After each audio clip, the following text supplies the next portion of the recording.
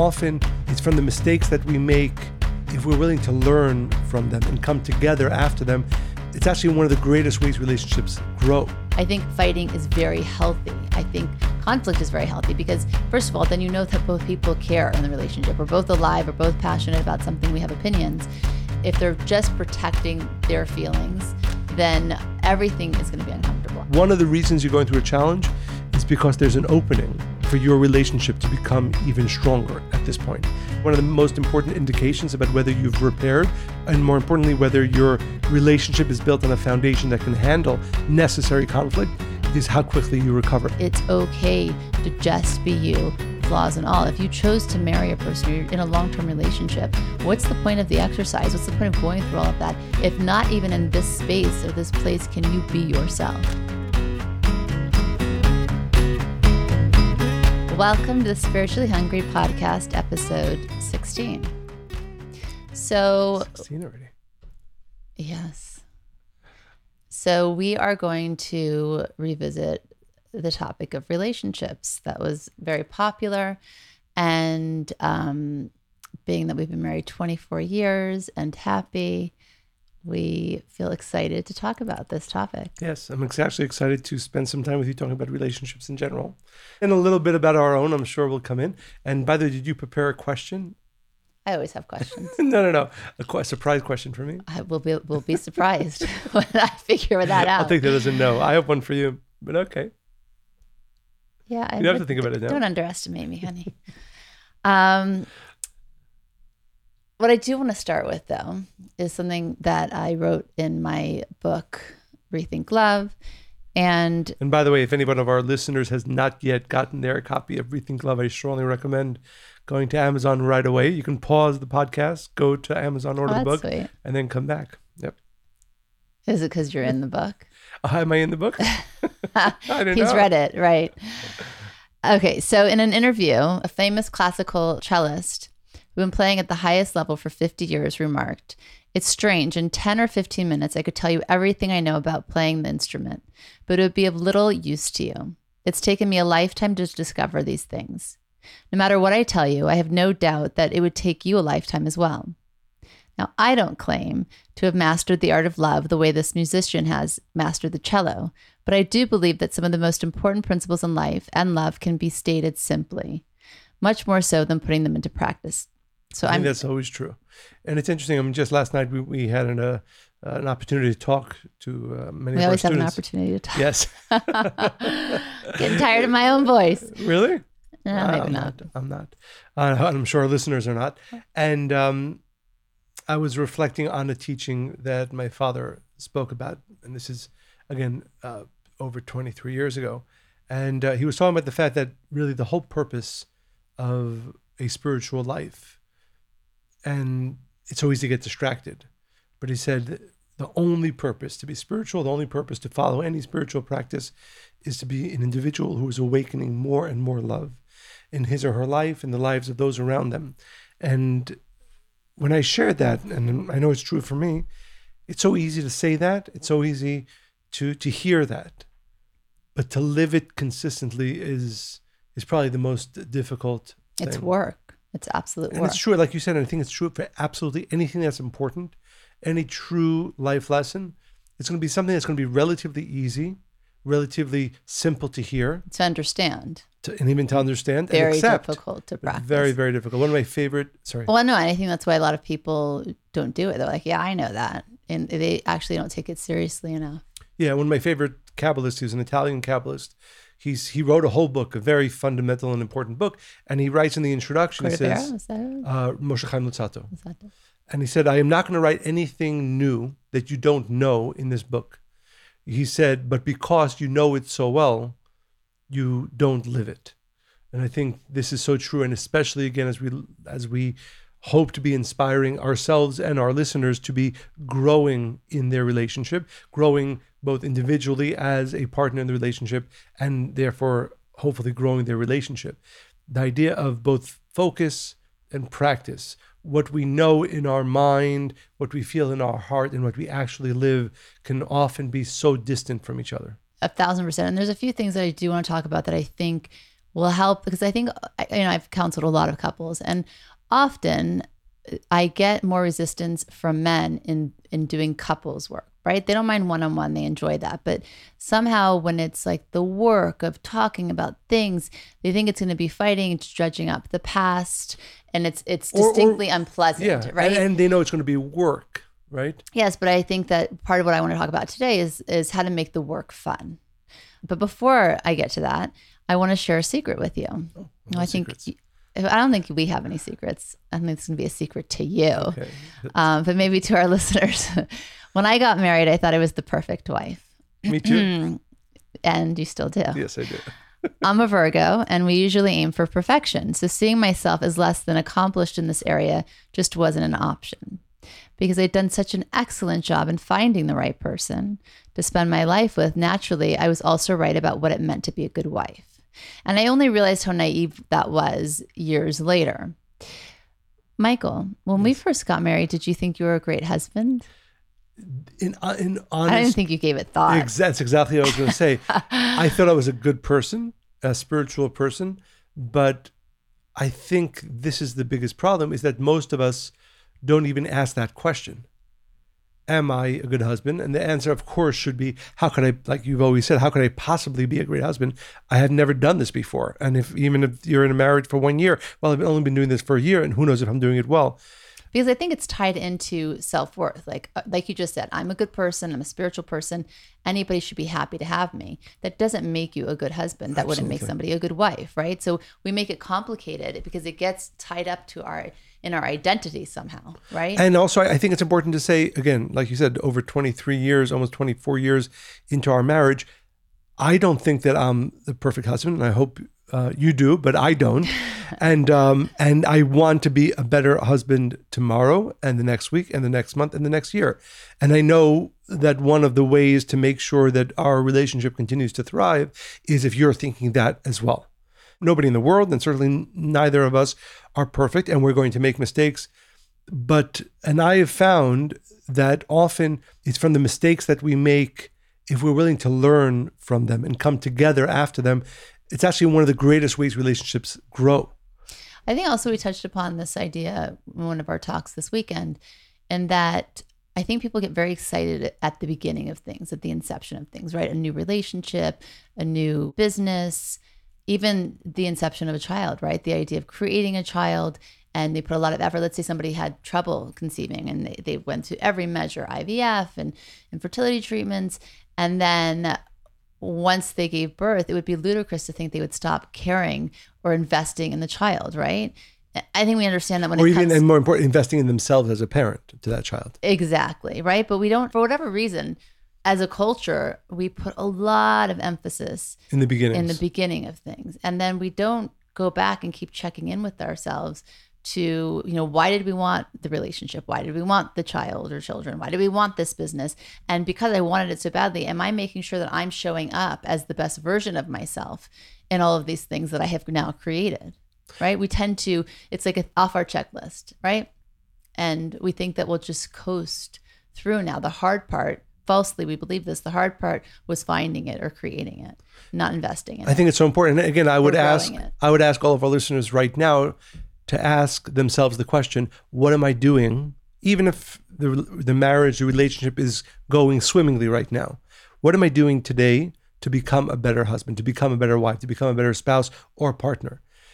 Because if you're not asking that question, then you're not. Forget it. Forget it. Right. Forget it. I also think another thing that's interesting is that we grew up with shows that created a vivid picture in our minds of what relationships or marriages are, right? Because we didn't come up with these, and we didn't find ourselves where we're at, right? This investment or non-investment in relationships from nowhere. Everything's impressed upon us through our own experiences or things that we see or watch. So remember June Cleaver? No, I do not. Well, I don't either, but you knew the show. I've heard of it.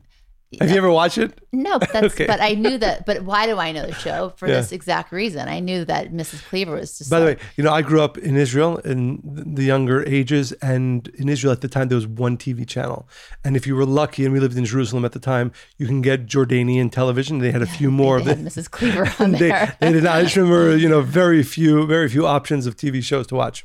But yeah. Well, so maybe I shouldn't be having this conversation with you. Oh, do you remember Mrs. Brady? Yes. Okay, right. I think I started watching that once we moved here a little bit later. Yeah, I don't think that was on the Palestinian show either. Jordanian, but yeah. And Mrs. Walton. Nope.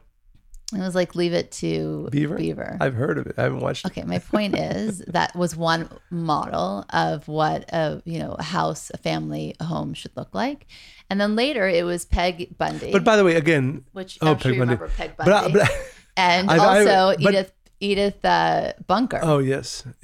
But my question is, in many of those, it wasn't about the relationship between the husband and the wife, except married with children. They were smiling, and yes. when he came home from work, there was no work. Was there any work on the relationship? And there was dinner cooked, and they were just so happy, and there was no challenge, no conflict, no issues, no infidelity. No, I mean, the list. Should I keep going?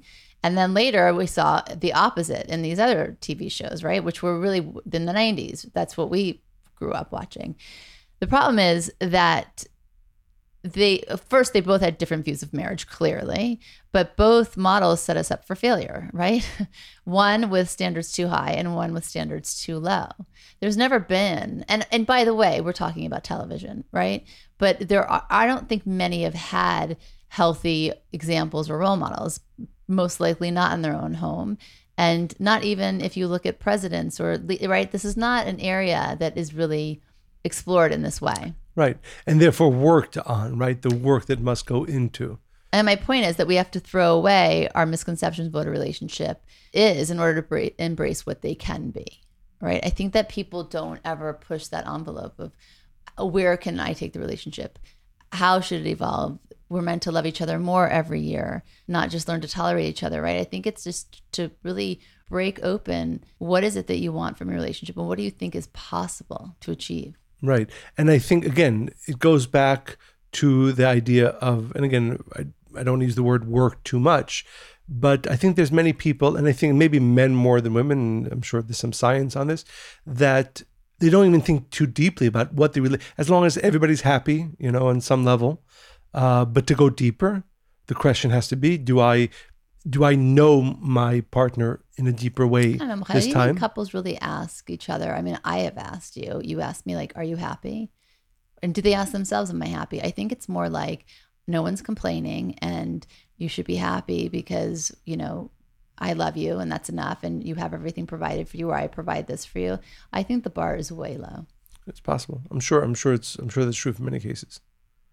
So I think, again, with these models, we tend to believe that a successful relationship is one that is conflict-free and that is challenge-free, and that if you really married your soulmate, it's fun, happy all the time.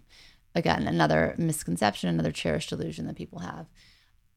If we look at couples who survived the instability of World War II, they had a great appreciation for each other, right? When people saw people dying every day and then they went home and had their family, it would awaken greater appreciation and therefore investment in the relationship and feeling more love.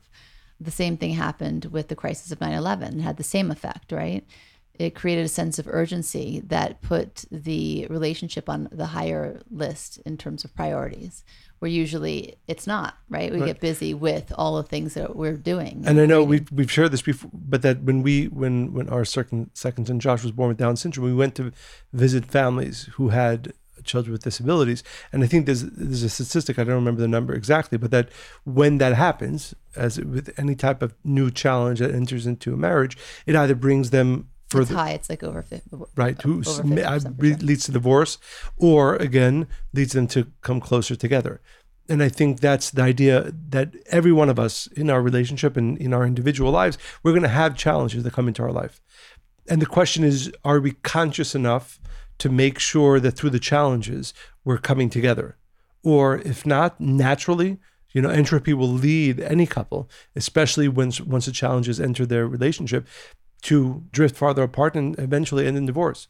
Well, I think the thing is most couples blame each other. It's the closest relationship you have, right? You live with each other, you share things, same space, finances for the most part. And so when something happens that's difficult or challenging, the first thing naturally you do is blame your partner. Like I tell the story in my book, and it's kind of like a very light version. It's not a traumatic situation, but everybody knows I don't like the dentist at all. Oh, I remember the story. And, because I feel like a failure. They're like, your gum is too high here and your teeth and you're not cleaning it, whatever. The list is long. And I remember one incident, I started shrinking in my chair and I was like, this must be Michael's fault. If he took better care of his teeth. I like how creative you are with your blame. I really am. And of course it's hilarious because it's not your fault. But it was what I found so interesting and fascinating. That was like my immediate response to the disappointing news of the state of my teeth.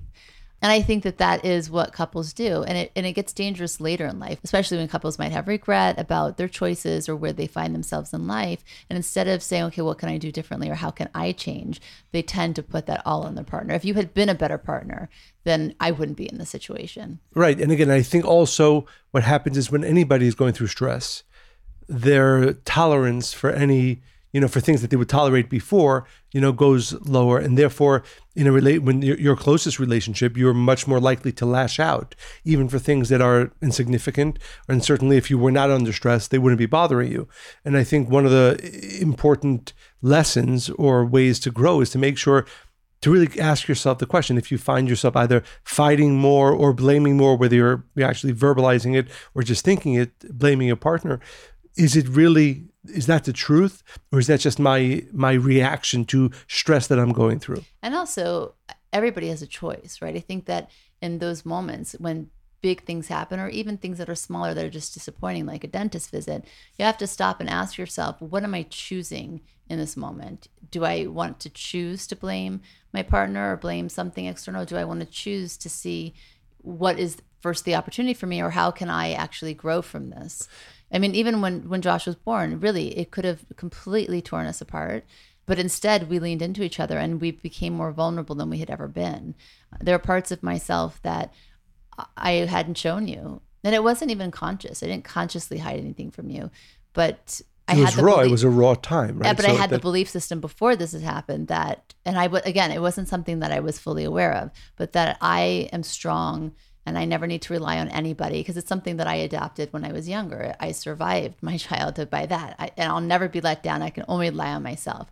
So when this happened with Josh, my first reaction, I think, was still that, right? And then I didn't have the choice because I was so fragile, so raw. And it only happened to us, right? So in that moment, I thought, okay, we're the only two people that Josh was born to. And although many offered empathy and many tried to be there, it happened to us. And in that moment, I chose you and I chose us. It was definitely a choice. It's not something that we got lucky with. And I think one of the other important element is that we don't realize how fragile a relationship is. And when I say fragile, again, even though so many marriages end in divorce, many of those marriages that don't end in divorce don't progress towards greater connection and a thriving relationship. And I think we either take for granted our partner or the marriage relationship itself. Kyle, I think it really starts with the self. I think that people don't realize how fragile individuals are. Most relationships, where it starts, where the breakdown begins, is that, we talked about ego many times, but also I think that people are not aware of the stories in their own head and the movies in their own head. And therefore they can't articulate when something upsets them or hurts them, or how they feel about a challenge, or maybe they feel that it's their fault, but they don't want to admit it, right? There's all these unsaid things. Unless you make the choice to completely be vulnerable with one another, even though that's very uncomfortable, and choose the relationship, like you said, it's fragile. That is, right, but I think that's where people really get stuck. That's an important point, right? So you're saying that if you're still trying, either because you're unaware of the true nature of where your emotions are coming from. And how do you feel about this horrible thing that just happened? So either your ego says, okay, I'm going to protect myself and hide it and not bring it and not be vulnerable in that way. Then what you have to do is in some way have conflict with your partner, because I'm not willing to show or don't have a desire to show the true rawness of my emotions right now. So what do I have to do? I have to put up a wall.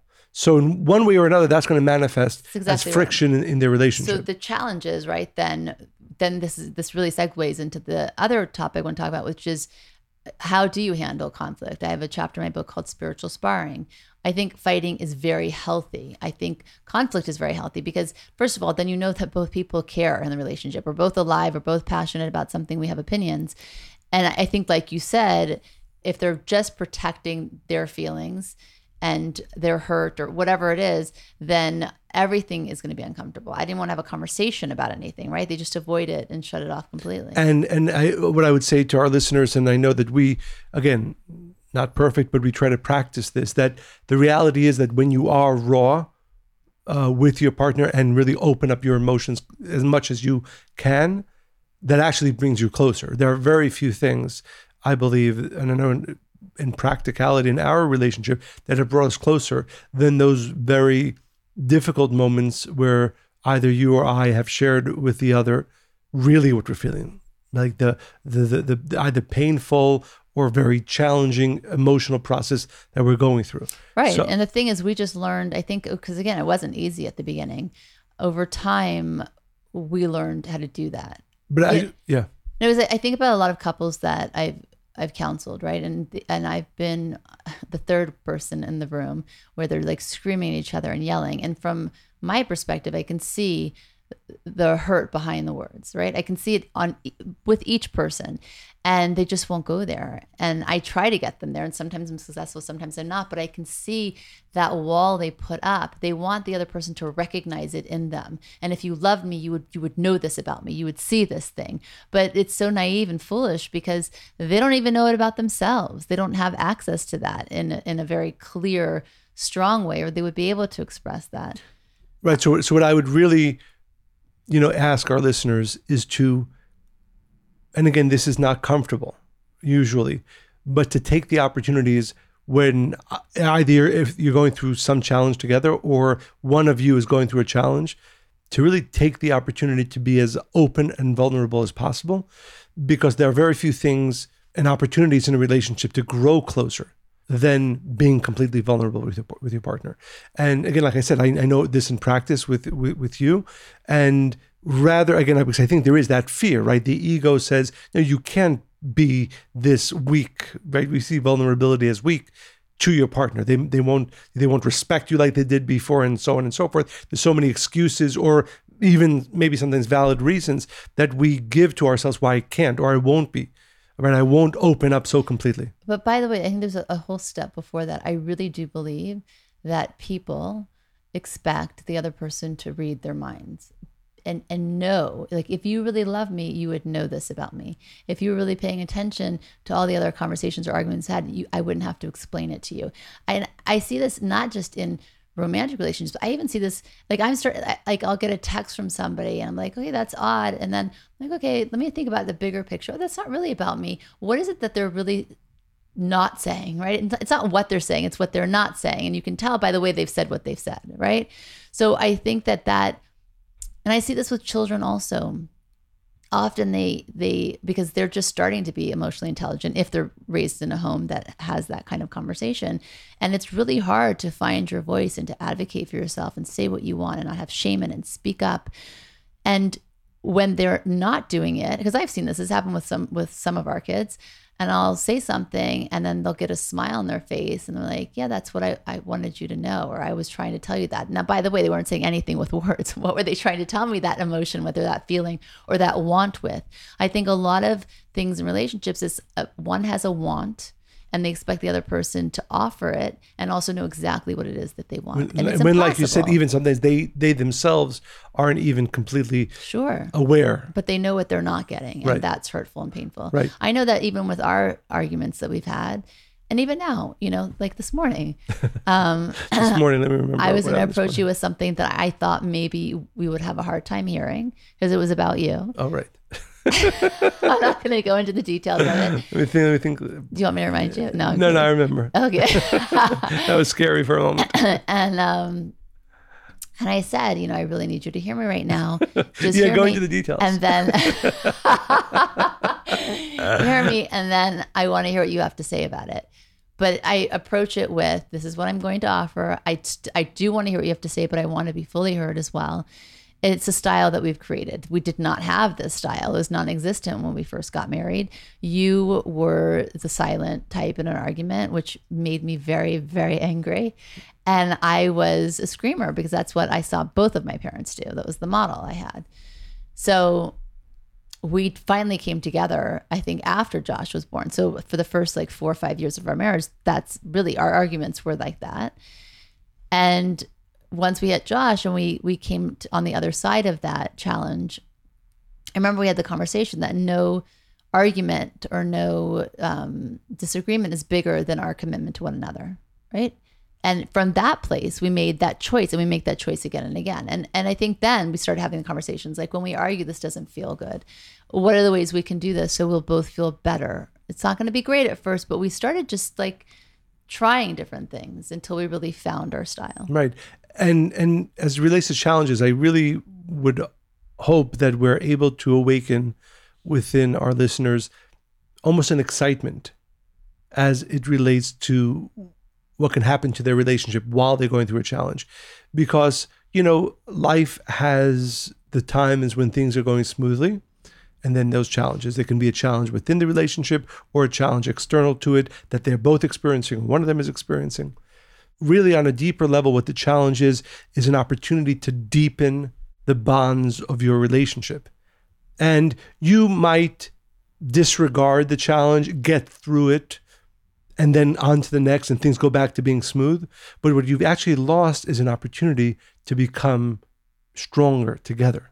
Closer. So, and by the way, friends. Right. So I think what I want to say is I really think, and again, maybe more for men than for women, but certainly for women as well, when you're going through a challenge, nothing happens by coincidence. One of the reasons you're going through a challenge is because there's an opening for your relationship to become even stronger at this point. And if you just get through it without taking the opportunity to go deeper, then you really miss that opportunity. And a year later, you might have needed that stronger bond that would have been created through that challenge had you really used it as an opportunity to come closer. By the way, if you don't take advantage of those moments, you're actually not really going to be satisfied in the relationship. You're not going to be happy with the relationship. I think it leads to boredom and distraction and looking kind of, that other couple seems happier, or maybe I could be happier with somebody else. You could lose appreciation. I think those moments come up, and not only, they're necessary to the point of like, that is what's going to take your relationship to the next level and to the next level and to the next level. It's going to deepen the friendship, deepen the love, deepen the bond. And exactly. And I think it's important to realize, again, and often this is our reaction to what happens in life. Even if I have some consciousness of the fact that this is a moment in a challenge that can bring us closer, I just don't want to deal with it. It's too much now. Next one, right?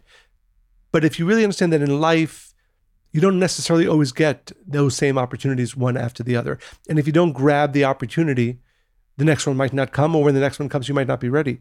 So to really be conscious of the joyful opportunity in the challenge, and that hopefully will give us the impetus to say, okay, even though it's not comfortable, I'm so busy with the challenge itself, I don't think I have the energy to invest now in coming closer with my partner.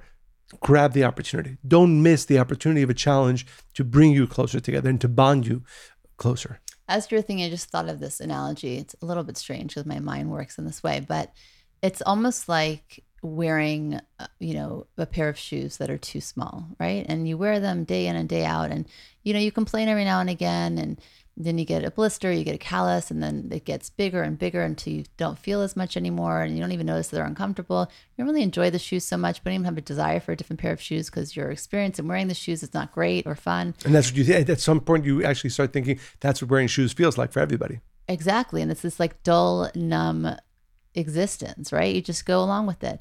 Whereas if you said, okay, well, these shoes suck. I don't want to wear them anymore. They're tight. They're uncomfortable.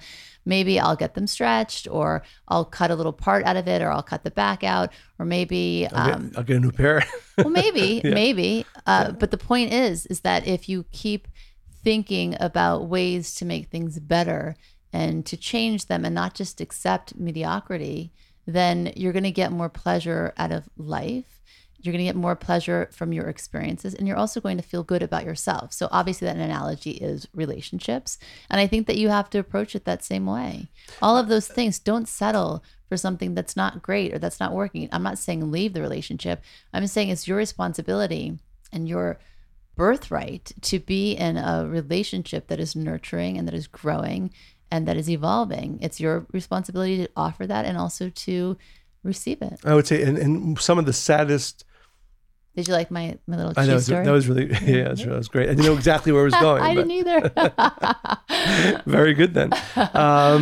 But some of the saddest couples we meet are the ones that are just like blah, right? They're together. They're not really fighting that much. There isn't that much conflict, but they're not passionately in love and in a thriving relationship. They're just not enjoying themselves. Right. And that trickles into every other aspect of your life, by the way. Right.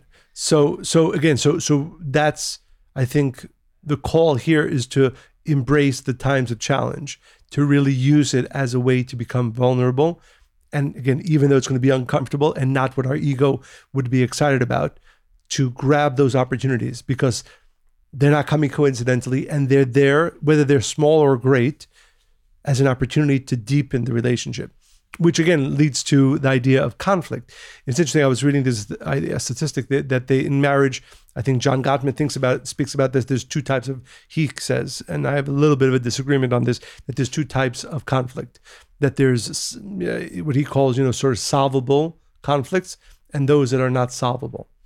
And he said, which again, when I read the statistic, it's a little bit surprising, that in his research, let me ask you, what percent of conflicts in marriage do you think are solvable? You're going to be wrong, so don't worry about it. I'm sure it's the exact opposite of what he said. I would say, as I'm looking at us, at 90%. He probably said 10. No, he said 69% of conflicts is not resolvable. Right. I knew his was really almost high. 70%, So, okay. which is crazy. No, I was going to say 10% is not. You're saying 60. Right. That's the same thing. He's saying almost 70% is not resolvable. Meaning it's going to be a chronic conflict throughout their marriage, even throughout good marriages, is what he was saying. And 30% are resolvable.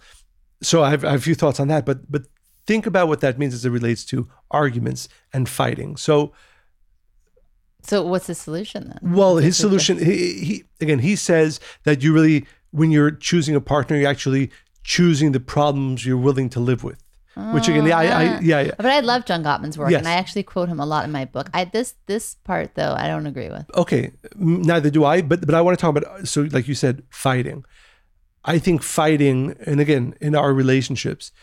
Well, I'm not talking about winning, by the way. Okay. Oh, no. We're just talking about fighting and discussing and being heard and finding new ways that you both can, be comfortable. And sometimes I also think that if, for instance, if something was more important to you than it was to me, and we're disagreeing about it, right? I think in those times, if it really matters more to you, I'd give in to you, and you do the same thing. If something's really more important to me, but it's not, you don't really want to do it, you don't see the value in it, and maybe we're having an argument about it, you'll agree and you'll go along with it. That's not right. That I understand. But I think, the first thing, which is what you said, is that if you're not arguing or having, again, it doesn't have to be a yelling argument, although those are sometimes nice, but we've had, I think, some of those, but just a passionate conversation about things you disagree about. They could be important, they could be silly. Like you said, I think the saddest relationships are the ones where there is no disagreement, where there is no argument, because you just don't care. Exactly, to some degree, right? I forgot that years ago I heard you tell a story about a woman who, when they stopped arguing, she left. Do you remember this, ring any bell? Yes. What was this? Do you remember the story? Yeah, they used to fight all the time. And then I think I asked them, like, well, how are things now? And the husband said, oh, it's good. We don't really fight anymore. And then I asked the wife, and she's like, I don't really care. Right. So for her, what he read as things are better because we don't fight, she was just figuring out her exit plan. Which it reminds me also, we have a friend whose I don't want to be too specific so nobody can tell and talk about it, but whose parents, basically, I asked him, how is the marriage working? And he said, well, they're living in two separate states, so it's going pretty well. But that's the idea. I think the point is that and I want to be careful how I say this, but if you haven't had an argument with your partner in, a few weeks, that might not necessarily be a good sign, right? It might just be a sign that you're either not in each other's life enough or that you don't care enough about the relationship. Because if you're... But I think also you need to define what argument is. I think a lot of people have a hard time having, they don't like to have any confrontation. Right. It doesn't need to be in that kind of way. It could be a very strong conversation about what you believe. It doesn't have to be yelling. And by the way, you should never go below the belt. There are rules to how to fight, but... Right, but what I'm saying is, tell me if you disagree, but I think you agree, is that it's a sign actually of a healthy relationship. Yes. Of a healthy and thriving relationship. You're both growing and changing, and there are things that are coming up, maybe for the first time, maybe for the 50th time, that you don't want to just let go. Because you know that if you allow that conflict or disappointment or disagreement to be left untouched, what you're actually saying is that I've given up on a piece of this relationship. He or she is not going to see my side. They're not going to hear me. It's not even worth my effort to talk about. Let it go. Now, let it go might be the right thing, but sometimes it's just, I just don't have the energy for this, or I don't care that much about this part of the relationship. But if you're in a thriving relationship, then you really care about almost every aspect of the relationship. And if there's something important that you disagree on, or there's something important that one or the other has either hurt or disregarded, you want to talk about that. You want to talk about that. And whether it's an argument or whether it's a strong conversation, I think one of the most important signs of a thriving and growing relationship is the fact that there is conflict. Again, like you said, conflict does not necessarily mean a yelling match, but it does mean conversations about important things, either from within the relationship or about life in general together. And I think what we're saying is just not to fear that. It is not an indication of an unhealthy relationship. Right. It's quite the opposite. But if done right now, the second part of that is, how do you fight? Right? How do you fight? And unfortunately, you can tell, I think objectively, I'm saying most of our listeners can probably tell, when you're seeing a couple fight, you can tell whether this is a fight that is based on love. You can tell a lot about the relationship, full stop. Yes. I don't know if I shared this, right? But we've unfortunately, we've been with many couples, and probably unfortunately, unless in the times when it resolved in a positive way, when they would fight. And I remember in the early 25 years ago, in the early years when we'd be around couples like this, it would be surprising. I mean, because people say the nastiest things when they argue, but you can often tell, right? That can never be taken back, by the way. Yeah, right. Unfortunately, sometimes whether there's contempt in the argument, or you can tell whether it's based on love and a desire to come closer. And I think, again, there's probably a lot of keys to learn about both your fighting style and the way to do it in a way that's actually constructive. But used properly, conflict and argument can actually be one of the more powerful tools, opportunities to grow a relationship. And I think the first step, honestly, even before you find a style, is to try to hear what the other person is really wanting, right? Often when we're angry, we say things we don't mean. We're not even talking about what the argument is anymore. What is the want behind the words? And that, again, does take some training and some emotional intelligence, but I think it's necessary. Reminds me of an article I read once where Oprah had interviewed somebody for a position, a very high position for her magazine or for the show. And they agreed on a number of what she was going to pay him, and verbally, right? So then when she offered it, he came back and he came up with a higher number. So she said, okay. And then the third time he comes back again. And then she says, wait a second, what is this really about? Because I don't think it's about money, right? And he said to her, I just want to make sure that you want me to be here as much as I want to be here. Now, you would never, it's just such an example of what happens in relationships, because he didn't feel safe to say that. He was maybe testing her or wanted to see if she would straight out say, I really want you to be here. That's what he wanted to hear, those words. At the end of the day, the money at that point didn't really matter. It was already a high salary. I think that happens a lot in relationships. We have an expectation, or we have a want, or we have a hurt, or we have an unmet need. And instead of being vulnerable and saying those things, we get really complicated, or maybe we pick a fight, or we find a roundabout way of doing it. So I think the first thing has to be, it's okay to just be you, flaws and all. If you chose to marry a person, or you're in a long-term relationship, what's the point of the exercise? What's the point of going through all of that? If not even in this space or this place, can you be yourself? Can you actually say, I want this? Can you choose vulnerability? All of this will be uncomfortable until one day it's not. And it only becomes comfortable once you practice it over and over again. So we can give you tools and tips and how to, and I want to talk about all of that. But I think at the core of everything, it's to really say, okay, I've chosen this person to be my life partner. And if I'm in, I want to be all in. To be all in, you have to reveal the parts of yourself that are the parts you want to hide the most.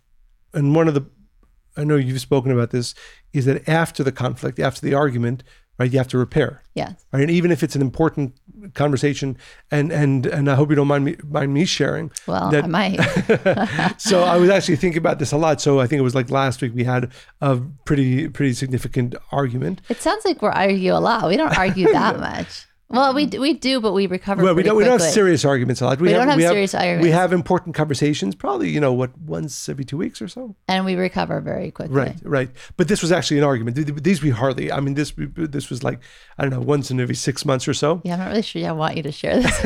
I'm not going to go into too much detail.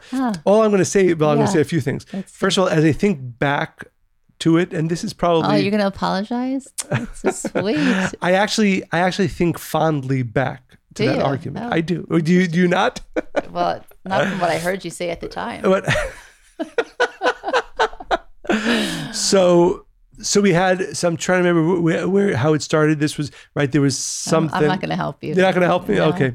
Well, there was something. Oh, you were asking a question. I thought you were asking in a way that I didn't like. Right. You're enjoying this. Anyway, long story short, we got into a heated argument. And we went back and forth.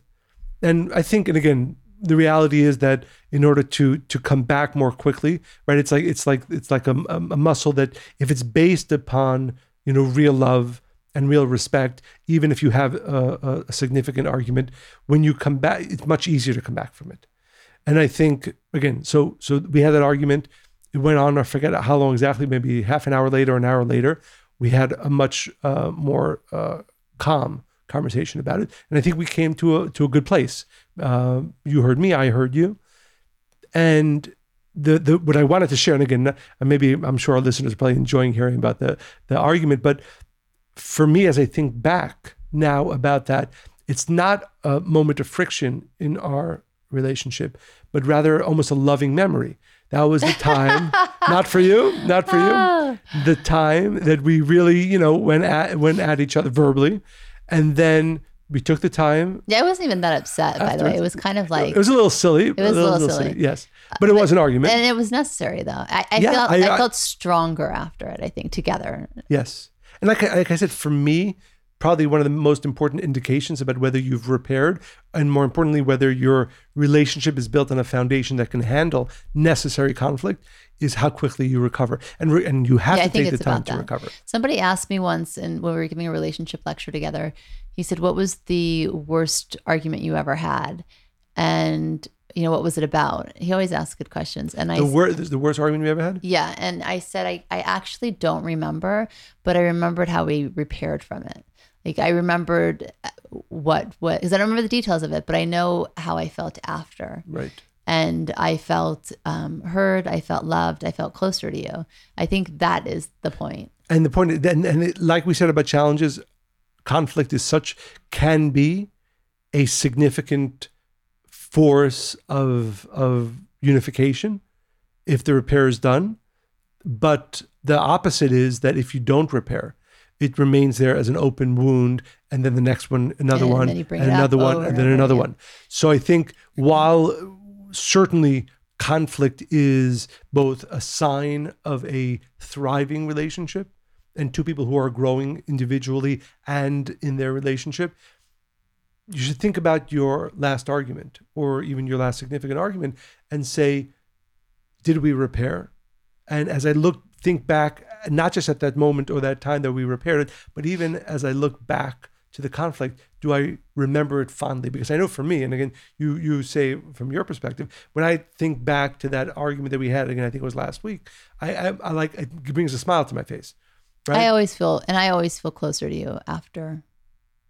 I do. Yeah. So my surprise question to you. But wait, I do want to say one other thing. Yeah. Because are we ending now? I wanted to bring up one more point. One more point. Short one. Okay. Because I think this is important also. I think another really key important ingredient to relationships is to have laughter and levity. And I think that you can bring that into arguments. And I love this example of a story from us when we were driving the kids. We were going to Pennsylvania to visit two of our kids in camp. Did I tell the story already? I don't think so. And you're going to get to hear me sing. And I'm really going to sing? Not really. I'll try. Not you, maybe you'll do it.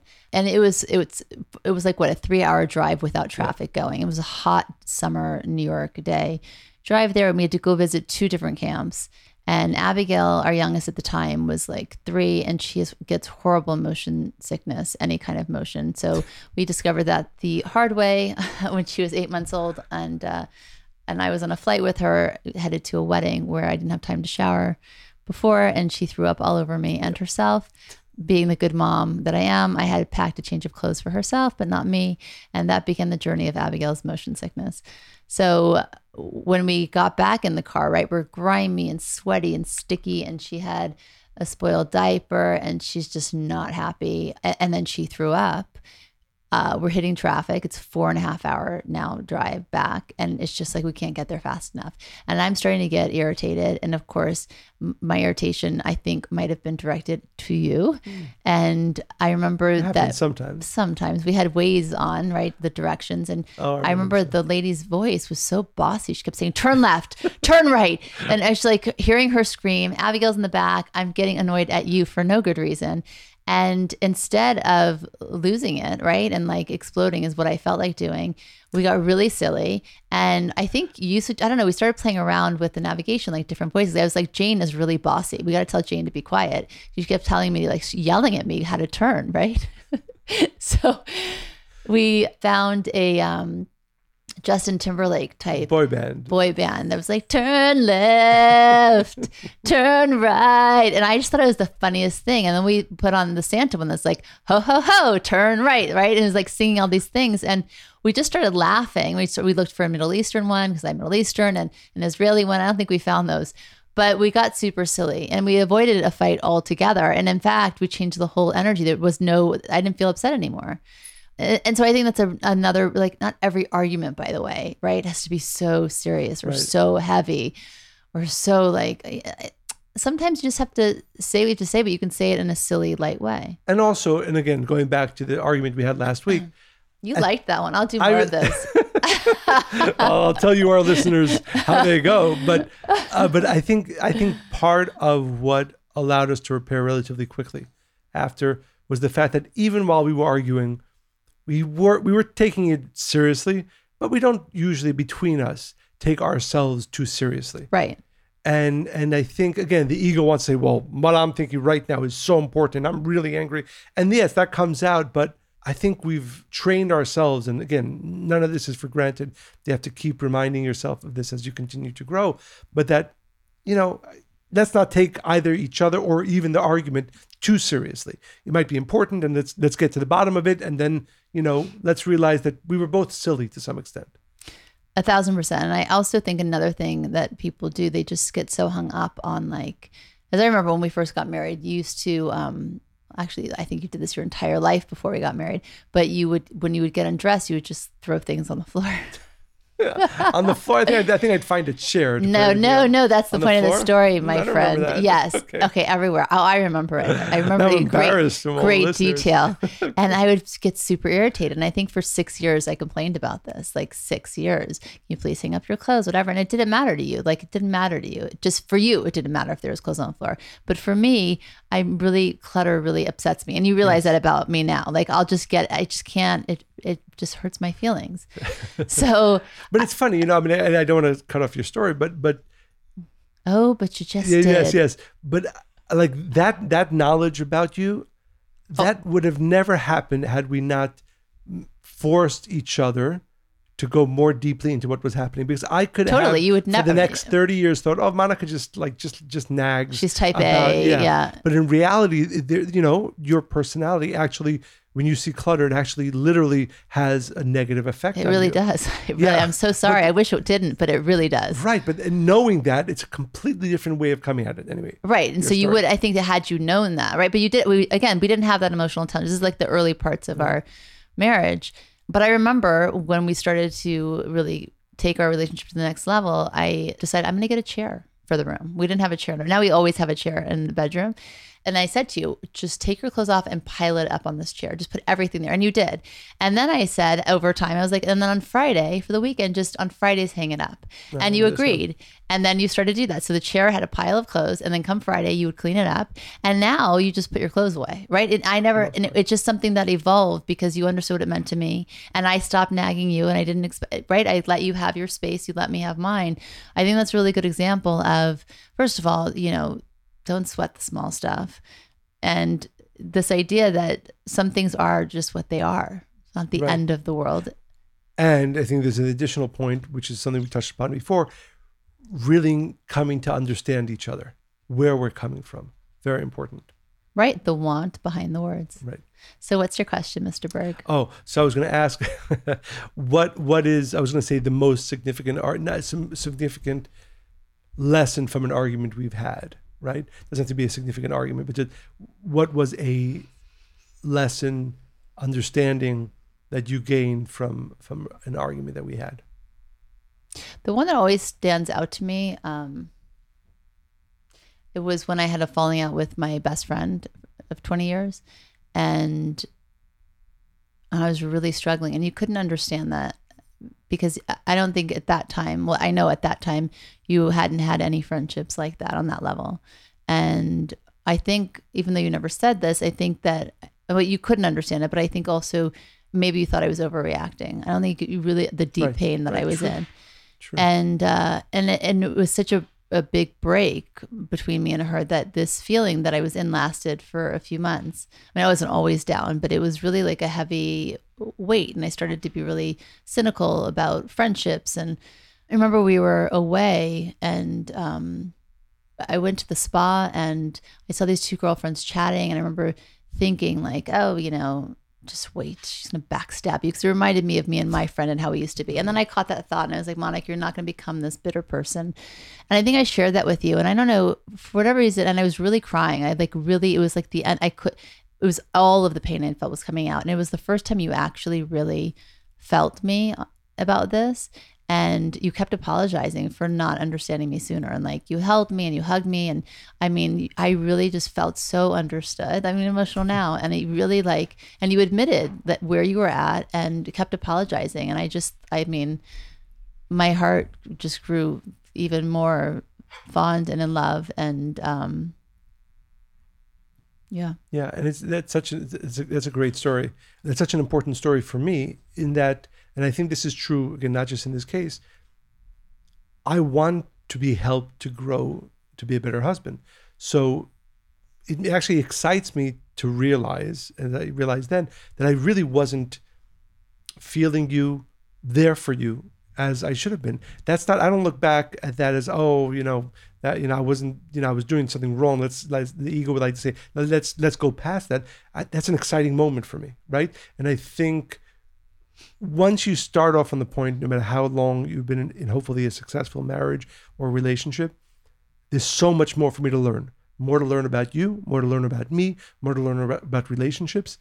And I have to be open for where I know, as we're sitting here today, there are things about you that I am blind to. There are things about me that you are blind to. There are things about our relationship that we're blind to, meaning places we need to change and to grow towards. And that's going to continue, hopefully, for the next 100 years. And that's exciting. I think what's really special, too, about that moment, I think up until that point, and I think a lot of people do this in relationships, you were trying to understand what I was feeling. Right. Of course, you loved me, but you were only seeing it to the capacity or the ability of what you could understand. Right. From your own perspective and your own experiences.